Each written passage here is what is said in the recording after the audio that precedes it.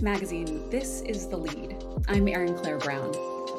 Last week, millions of French school children returned to their classrooms to start a new year of learning. But as families were in the midst of back-to-school shopping, one item of clothing was swept up in controversy when France's Education Minister Gabriel Attal made an announcement that the abaya, a long, loose robe often worn by women across the Middle East, was no longer permitted in schools.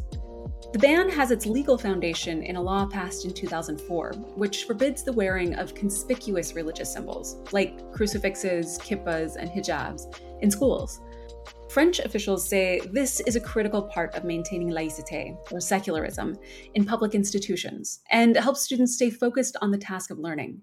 But critics of the ban say that the abaya is not a religious symbol, and point out that the order gave no parameters for what exactly constitutes an abaya.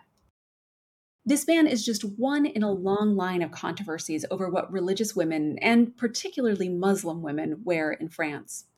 We wanted to understand the issue and interrogate whether culture and religion have melded, whether they have a place in public institutions, and how France is thinking about the future education of its population. To do that, today I'm joined by the French legal scholar Rim-Sarah Alouane and my colleague Rasha Al Aqeedi. Rim-Sarah, Rasha, welcome. Let's start with the basic outlines of what's happened in France. Rim, could you talk us through a bit of the history of banning religious symbols in schools in the country? Thank you so much for having me. It's really a pleasure to talk to you guys and on this extremely difficult topic. So it's a long story. So I have to go back in time, if I may, so that our audience can understand what's going on in here, because I hear a lot of things, I read a lot of things on social media that are not always accurate. So I would try to be as accurate as possible to give you like the element to understand our situation. So as you probably know, France is what we call a laic country. Okay. So that's the name we give it, is a form of secularism. So I won't translate secularism with laicite because all secular countries are not necessarily laic. The doctrine is kind of simple somehow. The idea is that the state shall not interfere with religious affairs and vice versa, right? Because of the history, we have the Catholic Church. And I would say, since I guess we also have an American audience, as far as I'm concerned, some people will disagree. There are two countries that actually are like country and separate, in theory at least. The United States and France. But there is a difference. In the US, you have the First Amendment, correct me if I'm wrong, and the idea is to protect the people against the abuses of the state. So you protect people's belief, religions, whatever, against abuses of the state because of your history. In France, it's the other way around. We protect the state against the potential abuses from churches, so from religions. And when it comes to laicite, historically speaking, the French idea of laicite has its origins in the education system and was connected to our way to approach the treatment of religion. It was at school first in the 19th century. In the 19th century that we had the first great laic laws on public schools, where the idea was schools was considered, and it's still until today, the place where we create the future citizen. So we needed to protect pupils basically from any influence, and especially the influence of the Catholic Church. So I give you like History 101 here and straight to the point. And so the idea was not to make sure that the kids become atheists. Not at all. The idea was that the church would stop having a say in anything related to school. So for instance, religion classes, catechism, for example, was replaced with civic education, right? And all the programs were quote unquote secularized. Fast forward a law was adopted called the Law of 1905 on Separation of Church and State, which established the idea that the state shall not interfere with religions and vice versa, but also that freedom of religion and freedom of conscience, and that's very important. So the right to believe, to not believe, or to change religion was officially recognized.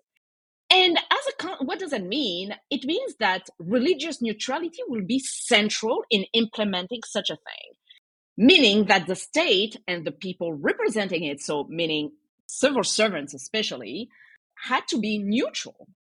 So to ensure that equality between citizens were guaranteed.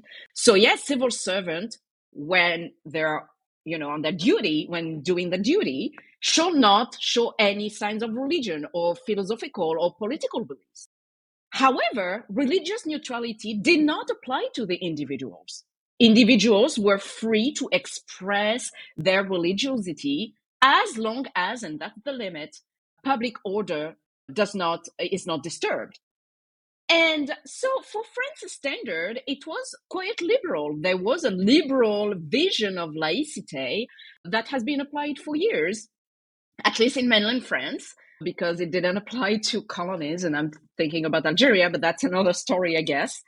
Until the 90s, where we have witnessed a transformation, and that transformation started in public schools. So I wanted to hop in and ask about this, because you talk about how initially there was this allergy, towards outward expression of faith, primarily coming from the Catholic Church, right? When French was a young republic, they were trying to extract themselves from the influence of the Catholic Church. And, I think early in the 1900s, they banned the wearing of the cassock, the long black robe that many Catholic priests wear. So when you said in the 1990s, something changed. And I'm wondering, is that when the focus started to shift towards Muslim symbols? And was that tied up in other anxieties or social and political concerns? It's a very good question, because, of course, it like the political crisis, if I may say, started in the 90s. But I was mentioning Algeria, and actually, so first of all, in general, in France, we have a profound hatred and suspicions towards religion as a whole. We have a past that is not exactly a glorious past when it comes to religious freedom. I mean, if you look at the history of the Protestants, and of course anti-Semitism, that until today is extremely it still exists. It's outrageous, despicable, but we have a history that is extremely damning when it comes to religious freedom. But in general, there is a suspicion towards religion, and that's what I was saying. Like, our vision of laicity is really to protect the state against religion, really, or its abuses, if I may say. But Islam, precisely, when you look at history, has always been perceived as a religion that was at odds with republican principles and France. So, fun fact, in Algeria, during colonial Algeria, when France colonized Algeria, there was separation of church and state did not apply to Muslims. Even though some Muslims actually asked the French government to apply laicity to them, because that would mean equality with other people, which was denied. So what did that look like? So when you say that separation of church and state didn't apply in colonial Algeria to Muslims, what did that look like, and how did that manifest itself? So basically, to make it very simple, and I apologize if it's oversimplified because it clearly is, Sharia law was kept for Muslim populations. So even though they asked, to have laicity applied to them, but the problem is applying the same law to everyone would mean being equal, and that's not something the French want, because they controlled, the native population of Algeria, the Muslims, naming them. And there was a time it was the Jews. Before, I mean, if you hear about the Dreyfus affair, that is also part of our history. And I forgot to mention it, but actually separation of church and state does not apply on certain of our territories in France until today.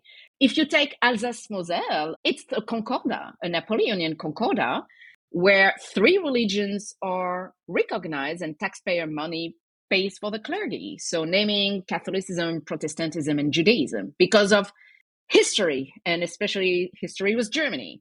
There are some overseas territories as well where separation of church and state does not really apply with the decree Mendel and where the Catholic Church is recognized. So even though it's considered like the cornerstone of the Republic, the principle without whom the Republic would fall apart, I'm like, yes, but there are territories until today that still do not apply it. So it has been transformed, it has been weaponized.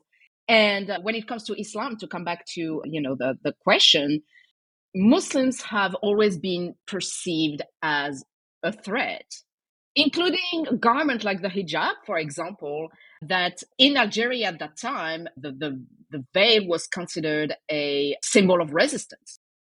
I don't know if have you guys heard about the unveiling ceremony? No, tell us a little bit about that. So during colonial Algeria, there was military propaganda, of course, and especially when, demands for independence started, where they took Muslim women wearing headscarves on a public square, and the idea was to unveil them, to welcome them to the Republic. And you would have a bunch of white Europeans and French, because they also brought the French to get more, so that colonization would be more efficient. They would unveil her and applaud and be like, "You are welcome to the Republic." There are propaganda posters that I can show you eventually that say, "Aren't you so pretty? Unveil yourself." And you have like a woman with a headscarf, like a hayek, which is like this big coat worn traditionally in Algiers, especially, but across the country, where you veiled, and then slowly you see a woman depicted removing her headscarf, and like, "Unveil yourself, aren't you so pretty?" So Muslim bodies, and especially female bodies, have always been weaponized and used as an instrument. And this hatred toward Islam, this suspicion, has been going on after decolonization, and especially after the first wave of immigration post-colonization of many Muslims from North Africa who came to work in France. And that's how things started to change. Thank you so much for that, Rim. I've never heard of these incidents before. And I think it really does help shed some light on the context when we go back to history. So, Reem, your work focuses in part on religious liberty. And as you've alluded to this before, you mentioned it that France does have freedom of conscience and it's enshrined in its constitution. But why does laicite take such precedent over a freedom of religion in the state? And you also hinted at why this is the case when we go back to history. But this suspicion of religion and why it's absolutely a priority, like laicite is more of a priority than freedom of religion in France. Can you go down to like the core reasoning of that? Where does this come from?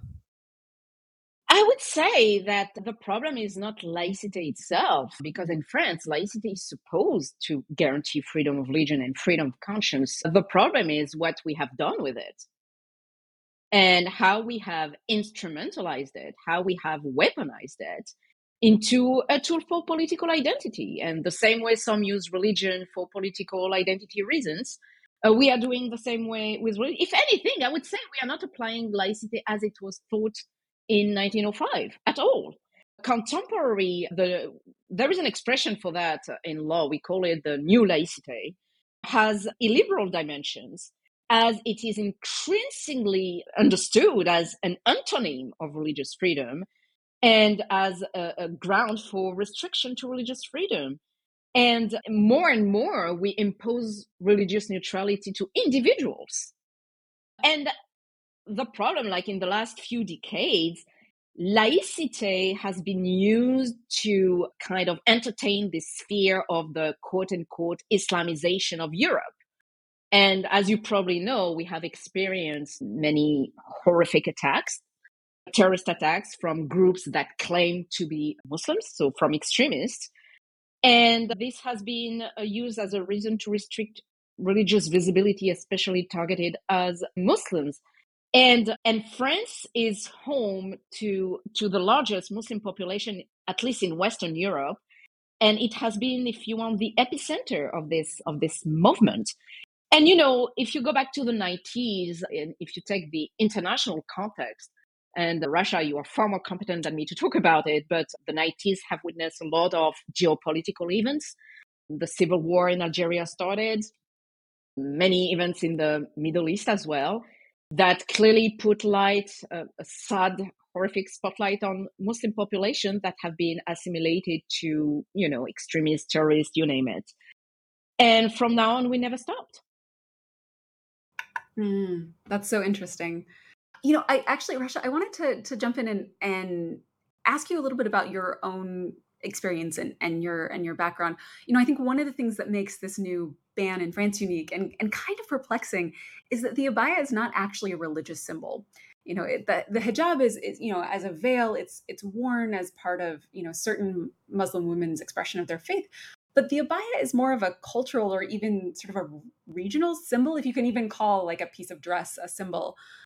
It's something that's worn all across the Middle East. And I know that you grew up in Iraq, in Nineveh, right? Or in Mosul as well, sort of the two. But I know that Nineveh is home to one of the oldest Christian communities on earth. And I'm curious, was the abaya something that only Muslim women in your hometown wore? Or was it, more of a geographical sign than anything? So the abaya, it's so interesting how the abaya is worn throughout all of Iraq. But if we're sticking just to Nineveh, like for example, my late grandmother, when she would, who was Muslim, when she would wear it, it would just cover like the top of her head. And now I'm talking about the long black garment that was opened from the front. And she would kind of like put it on her shoulders and then under her arms. So you can see exactly what she's wearing under it. So it was just like kind of just something she would put on her shoulders. And it was a symbol of her saying, I am a grandmother. I'm over 50, 60 years old. That was her way of saying it. And this was not just the Muslim community in Nineveh. So if we go to the ancient historic Christian villages of Bartella, Al-Qosh, Karakosh, Tel Kef, Baghdad, the women, particularly over the age of 50, it was kind of just a symbol of grace as they are aging gracefully, let's say. And they would also place an abaya on their heads. And most of the garment underneath was like thobes or gowns that were, let's say, half sleeve. So you can see their arms, but the abaya would still be on top of it.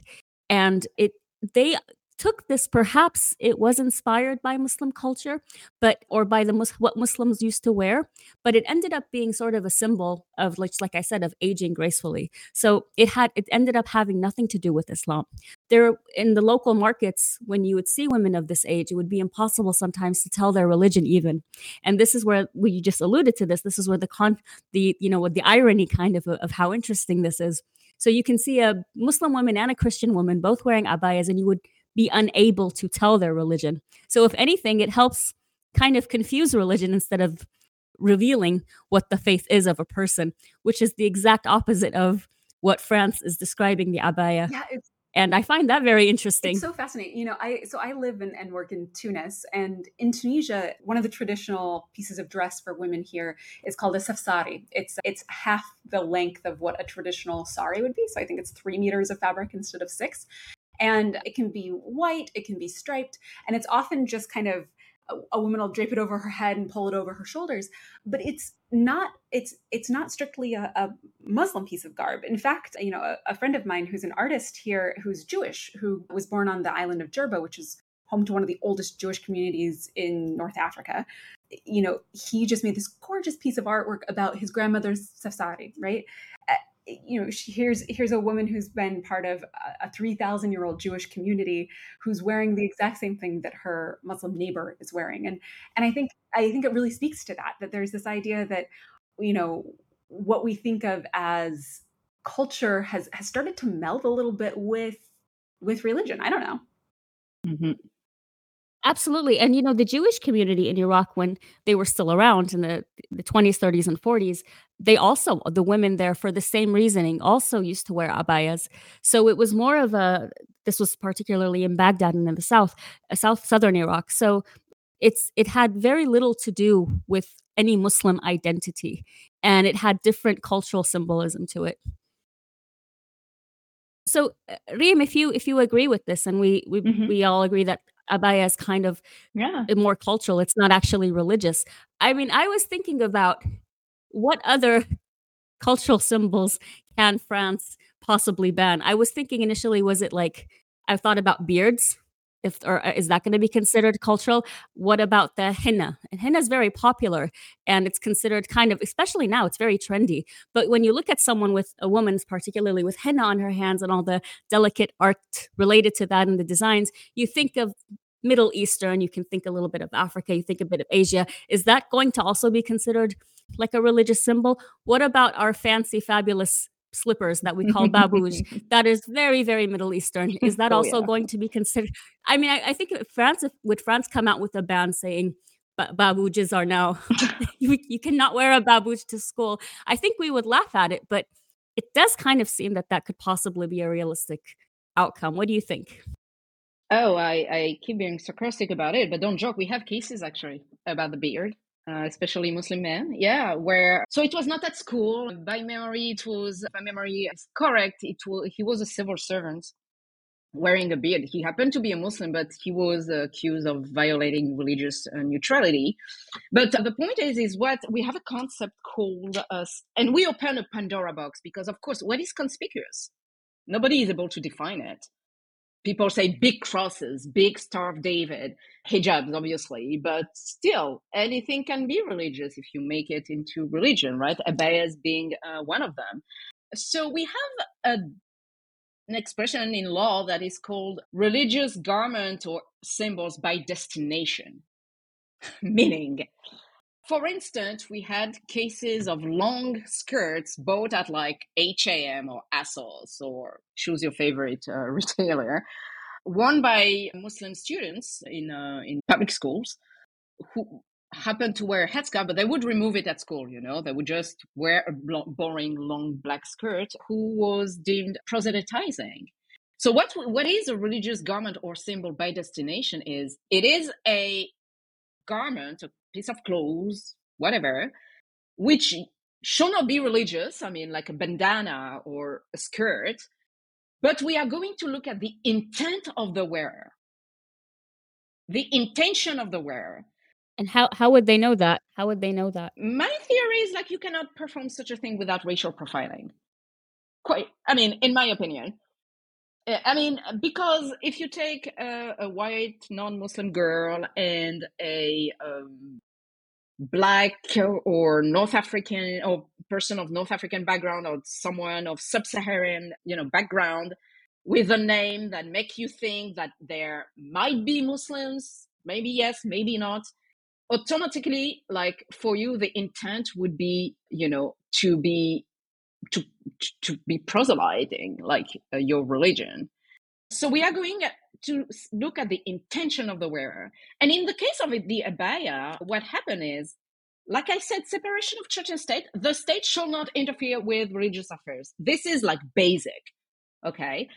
And in that case, the government said that it was a religious attire, even though everybody says it's not, including one of the main Muslim religious authorities in the country that say abayas are not. There are Muslim majority countries who don't wear it, who have other type of cultural garments, right? And despite that, they deemed it religious, and now anything is considered an abaya. So I've read recently a lawyer tweeting actually that he has clients, especially one kid who was kicked out of school because she was wearing like baggy pants and like a pretty baggy top, because she has like, according to what was reported by this lawyer, okay, so I'm just reporting here, because she has like weight issues, teenagers, and like she was trying to slim down a little she bit, was wear to slim down, something, yeah, and to hide, her, because like body teenagers, right, having yeah. and despite the fact that she tried to explain that she does not even wear a headscarf, she happens to be Muslim though, but she's like, I don't wear a headscarf, that's the way I dress, she was kicked out. Another case that was brought up was this female student saying she's Muslim, but she was wearing jeans and like a top and a sort of kimono, but not Japanese style kimono, but like, a long open, I don't even a cape or whatever, but it's actually something that even non-Muslim, like you see that at Coachella, really. Like, I mean, no, I mean, seriously, you know what I'm talking about. Yeah. And she was kicked out of school. Yeah. And they're suing the school for discrimination, obviously. My point being, we open a Pandora box that now literally anything can be deemed religious if we are doing that. And my question is, we have crossed the red line a long time ago. You know, if the government did like a case by case situation that depending on the case, this is proselytizing or not, this would have passed. But such a blanket general ban, it's so weak. But at the same time, like, so the ban has been challenged before the Council of State, our highest administrative Supreme Court, that should release its decision like soon, like very soon. It's 50-50 because traditionally the jurisprudence is pretty liberal, but we have had cases where the Council of State agreed with the bans, different bans. That was the case for the ban of the hijab and in football competition, despite like ruling against the public advocate. So it's we cross a line, but we keep digging. And where do we stop? Yeah. Where do we stop? I want to build on the points that you mentioned about profiling and also how religious garment can also be perceived differently.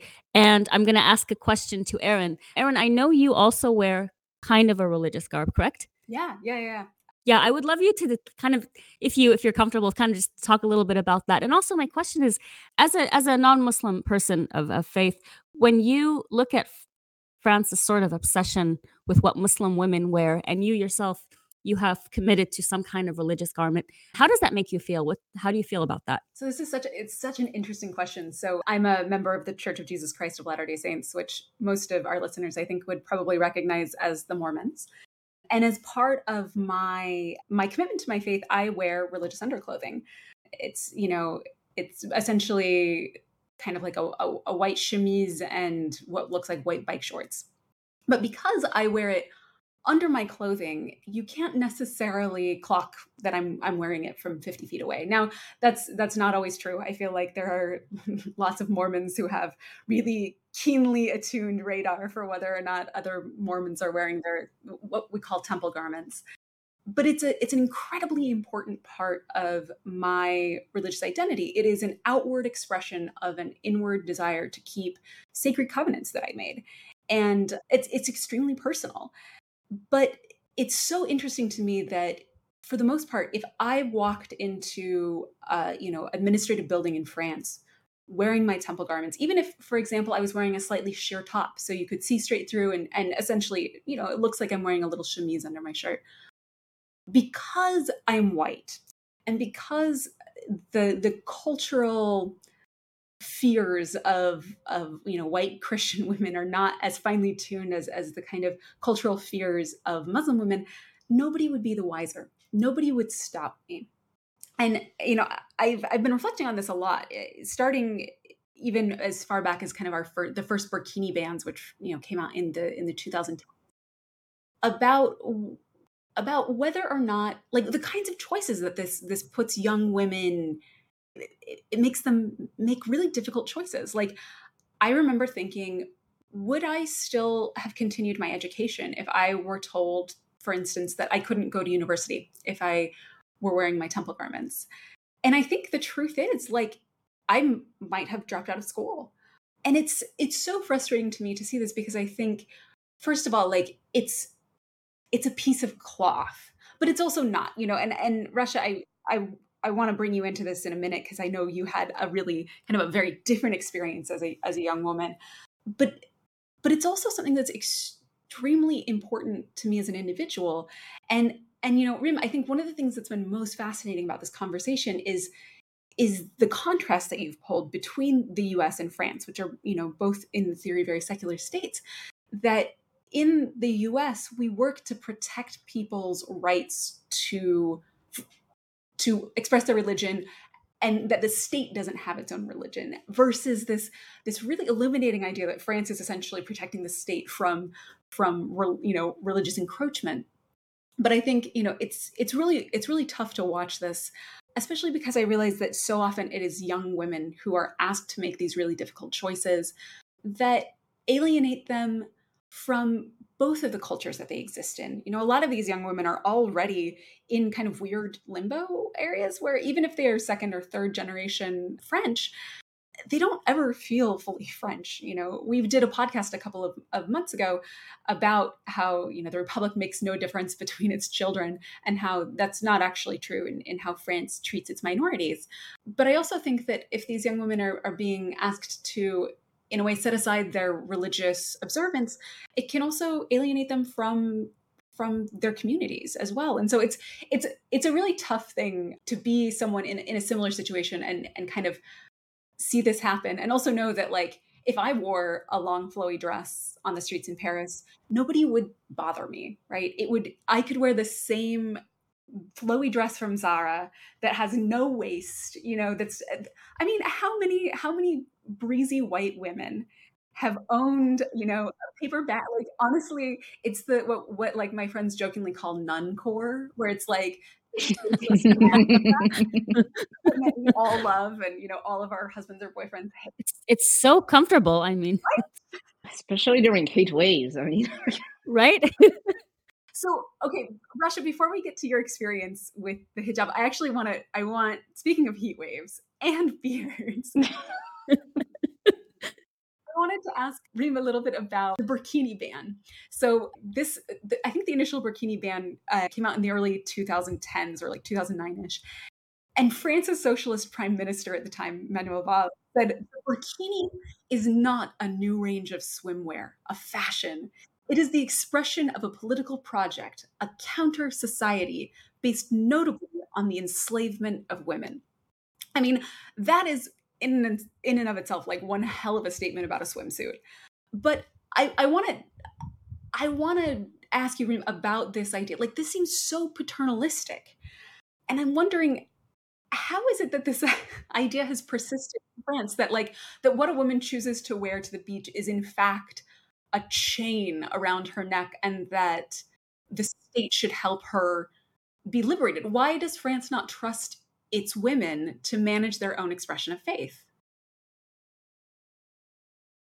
so it was in 2016, actually, and I perfectly remember that quote. And it's crazy how we made anti-Muslim hatred into an art form. Like, we intellectualize it, you know. And yes, and I'm glad you mentioned Manuel Valls, because it's really across the political spectrum. It's not just the far right; it's across the political spectrum. The center left is on board with all of that, right? So, a couple of things. Yeah, no, the burkini, which, by the way, the burkini season is over, because summer is it's not over because it's super hot here. But yeah, it's ongoing since 2016. There were two decisions again by the Council of State on burkini bans on the French Riviera.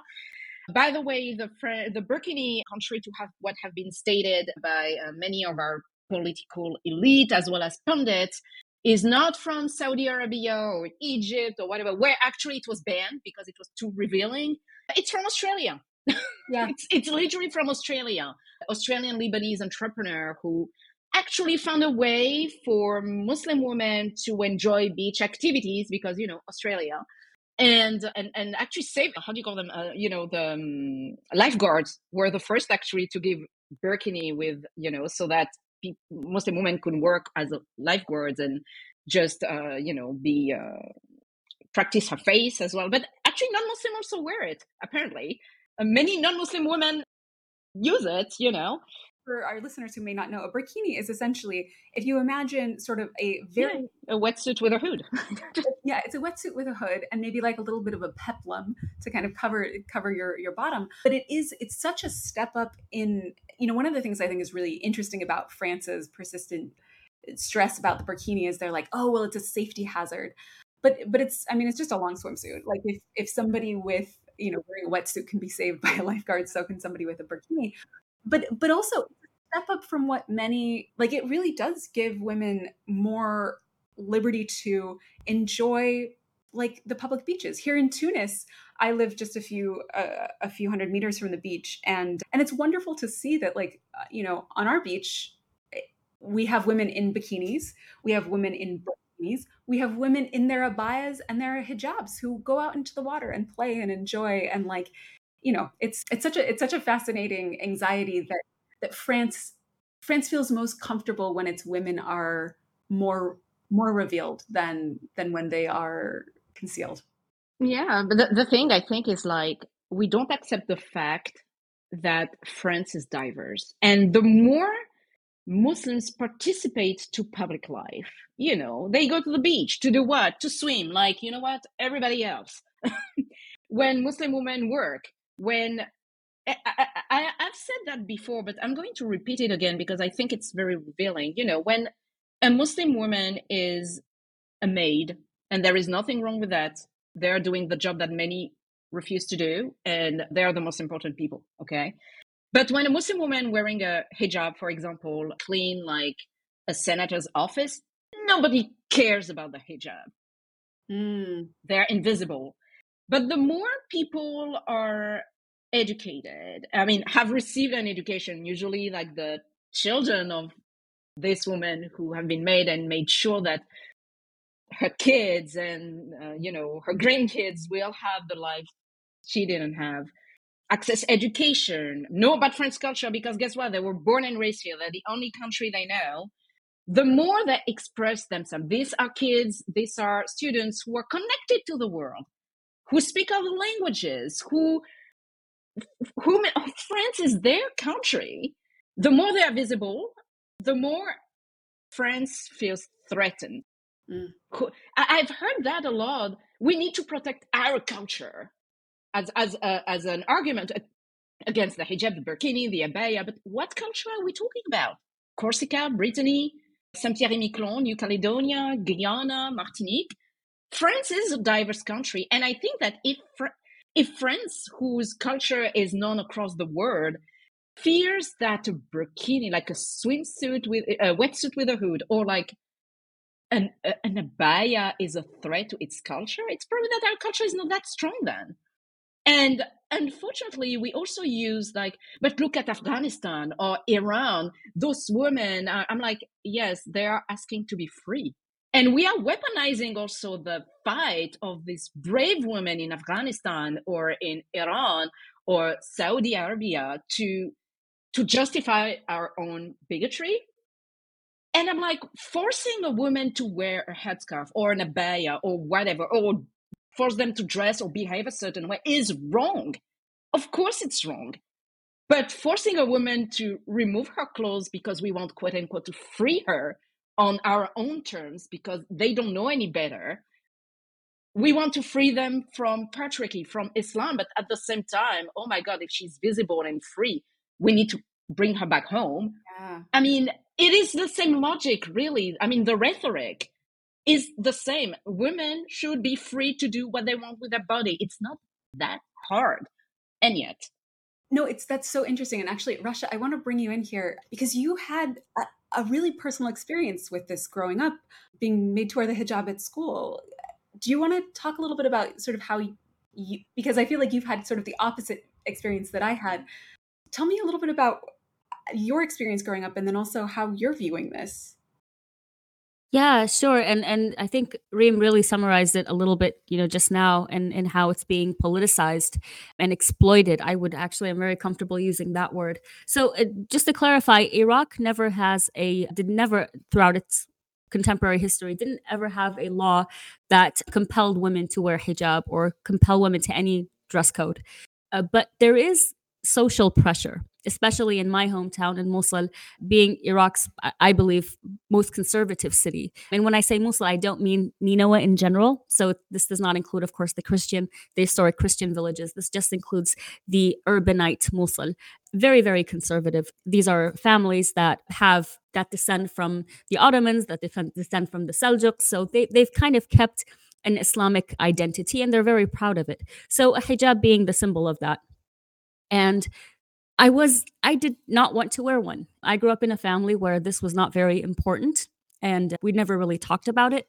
But by the time I was in my senior year in high school, I was one of the few Muslim girls not wearing a hijab. And by the time I got to college, I wasn't wearing one either. We were, I believe, 2 female students in the entire College of Engineering that did not wear hijab. And the other female student was half British. Her mother was English, and she was more liberal. And I mean, I would hear sometimes comments. There was some passive aggressive shaming from time to time, but at some point, especially after 2003, after the toppling of the regime and the US invasion, when Islamic parties came to power in Iraq, and there became more of a extreme expression of religion, where people who had these radical ideas were no longer afraid of the ultra secular.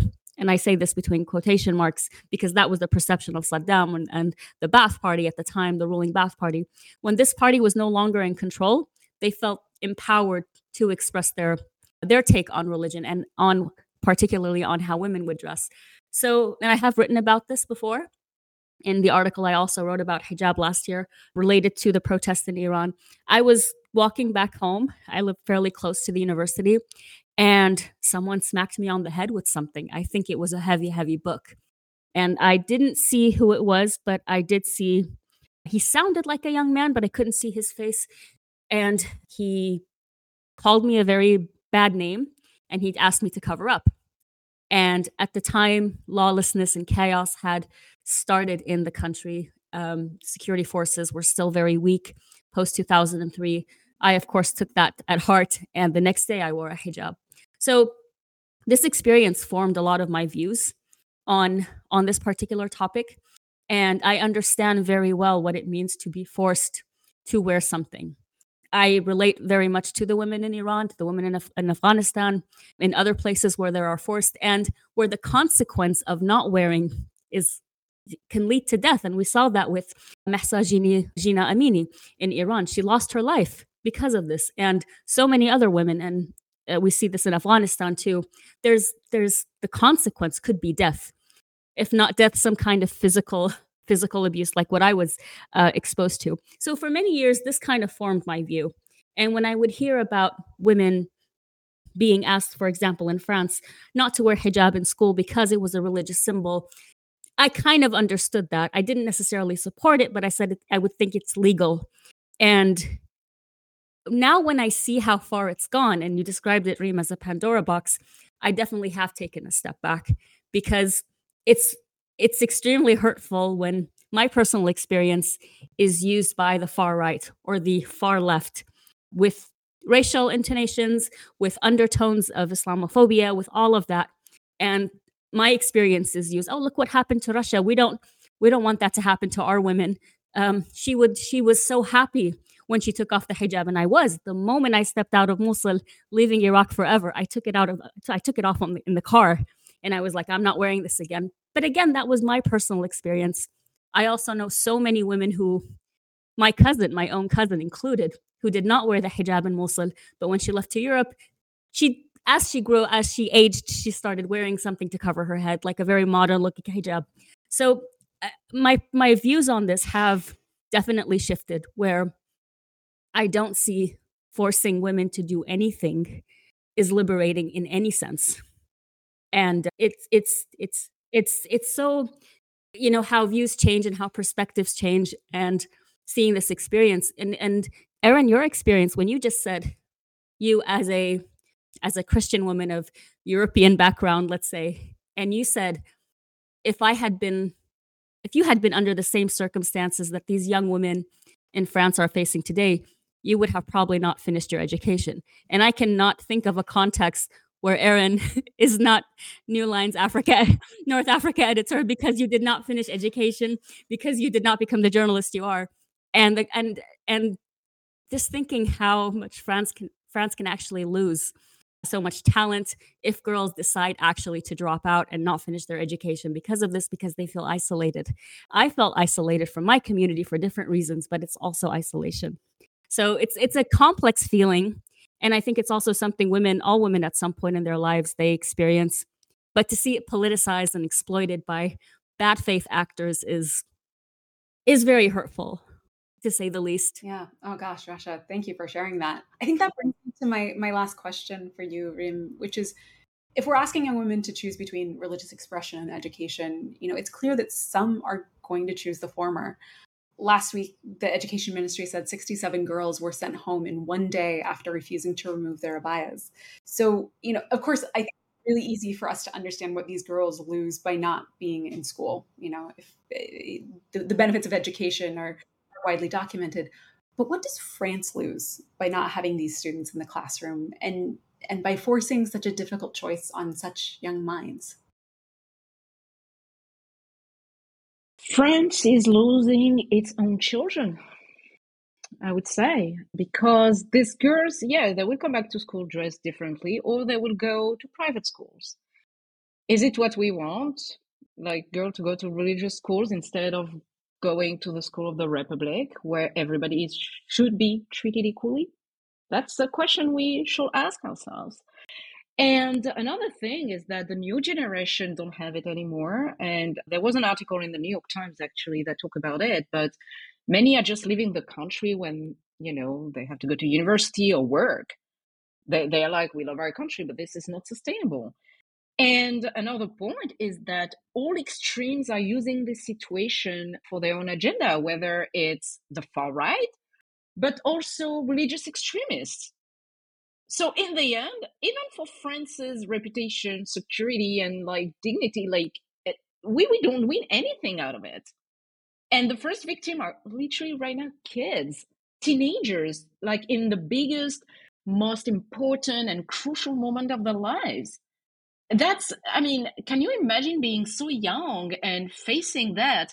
Or even as a Muslim switching on television and all we talk about is you and your faith and your religion. There was an interview, a horrific interview from one of those, French 24/7 news network, and I put news in between quotations, interrogating two girls. It was FBI style interrogation, really interrogatory. And one of the question was, do you wear that to cover your shapes, your body shapes? And it was so violent. Can you imagine asking that to a 12-year-old? And which I think speaks volumes. So France is losing everything, and I don't think it's sustainable. What kind of country do we want to be? Because right now we are shooting ourselves. Sorry, I repeat that. We are shooting ourselves on the foot, and nothing good will come out of it. Nothing good, because if they go to private school, they will be called separatist. If they go to public school, they will be suspected of violating whatever Republican values. When I hear the Minister of Justice saying that he wishes for an immediate, quick penal response, what? Now we are criminalizing a maxi dress? Yeah. This is so ridiculous. Even I can.